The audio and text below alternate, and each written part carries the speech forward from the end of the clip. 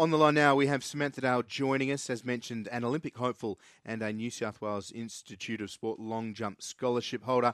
Samantha, good morning to you. How are you? Morning, I'm good. How are you? Very, very well, thank you.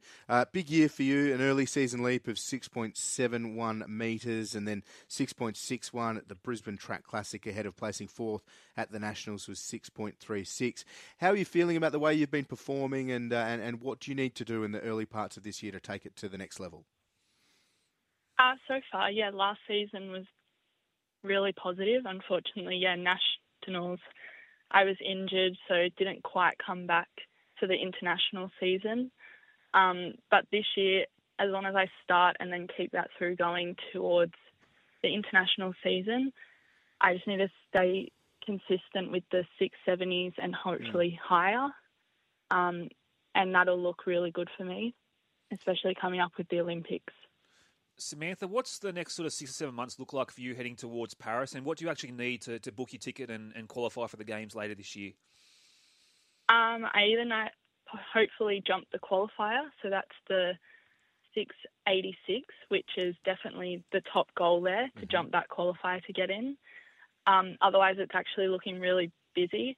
I've got, starting from the 26th of January, a comp almost every 2 weeks in Australia or in the domestic season for Australia, and then hopefully going back then overseas to continue that up until when our qualifying closes for Paris. But ideally jump the qualifier before, so we definitely know we're in. For sure. 2022 was a big year.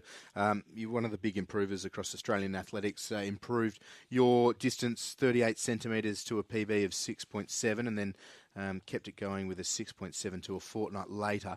What can you put those big jumps down to and what's the secret to unlocking that next sort of bracket in your distances? I think it was pre-COVID. I had moved coaches to Andrew Murphy, and it was, again, just building through. We then had a year off because of COVID and everything got cancelled. So I think that kind of almost helped me in a way to build in the gym and even just my speed and everything. And then, I was lucky enough to come out and show all my hard work that had paid off and have that massive improvement, which was really exciting. I think it was just building in the gym, building at the track, and doing all the little things, which I probably hadn't worked on as a junior athlete as much.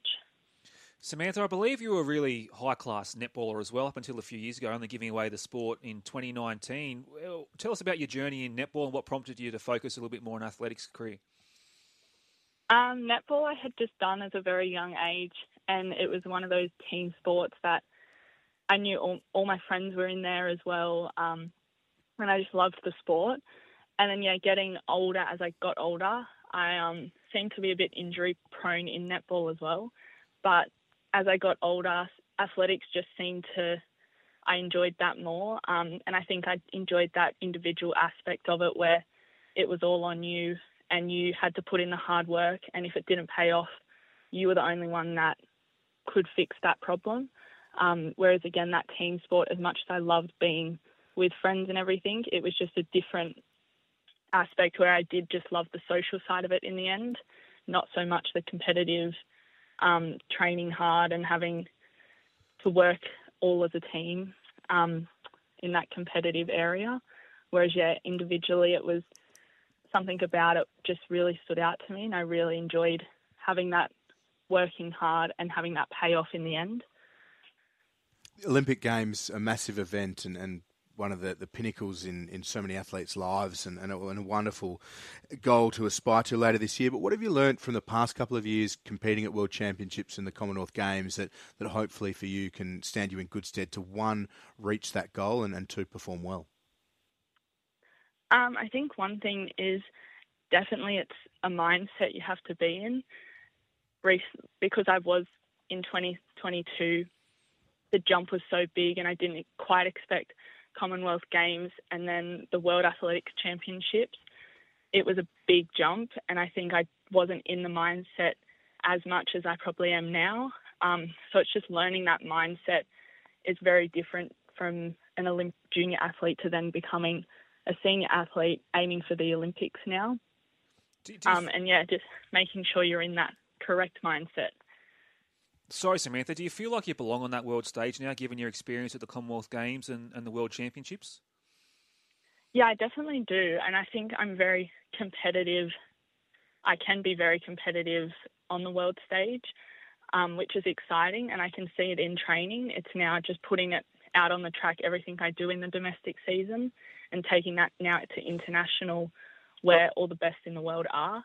But I definitely think it's possible, and I belong there. A lot of repetition in sports such as yours, and based out of the New South Wales Institute of Sport. What does a typical day of training look like?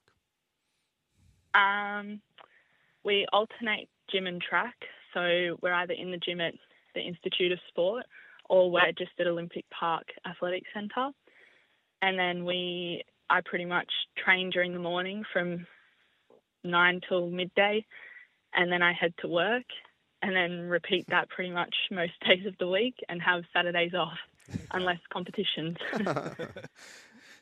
Samantha, I was reading a little bit earlier that you like to work with livestock and have a bit of interest in farming and would love to own a horse one day. Where does this interest come from? What's been the background to getting involved with livestock and farming?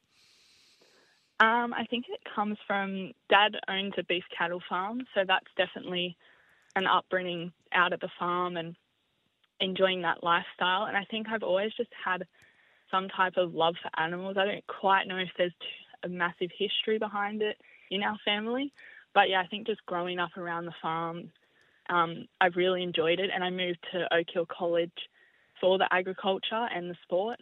But yeah, I've always loved being around the cattle and those livestock animals. And yeah, owning a horse would be great. Besides the money that's involved in owning a horse, the lifestyle of it would be heaps of fun. Yeah, great time to be involved in horse race ownership, that's for sure. Samantha, really enjoy having you join us and giving us an insight into how things are going, and best wishes for the most immediate future, but also over the next 6 months or so with hopefully booking your ticket to Paris. Thank you so much for having me on.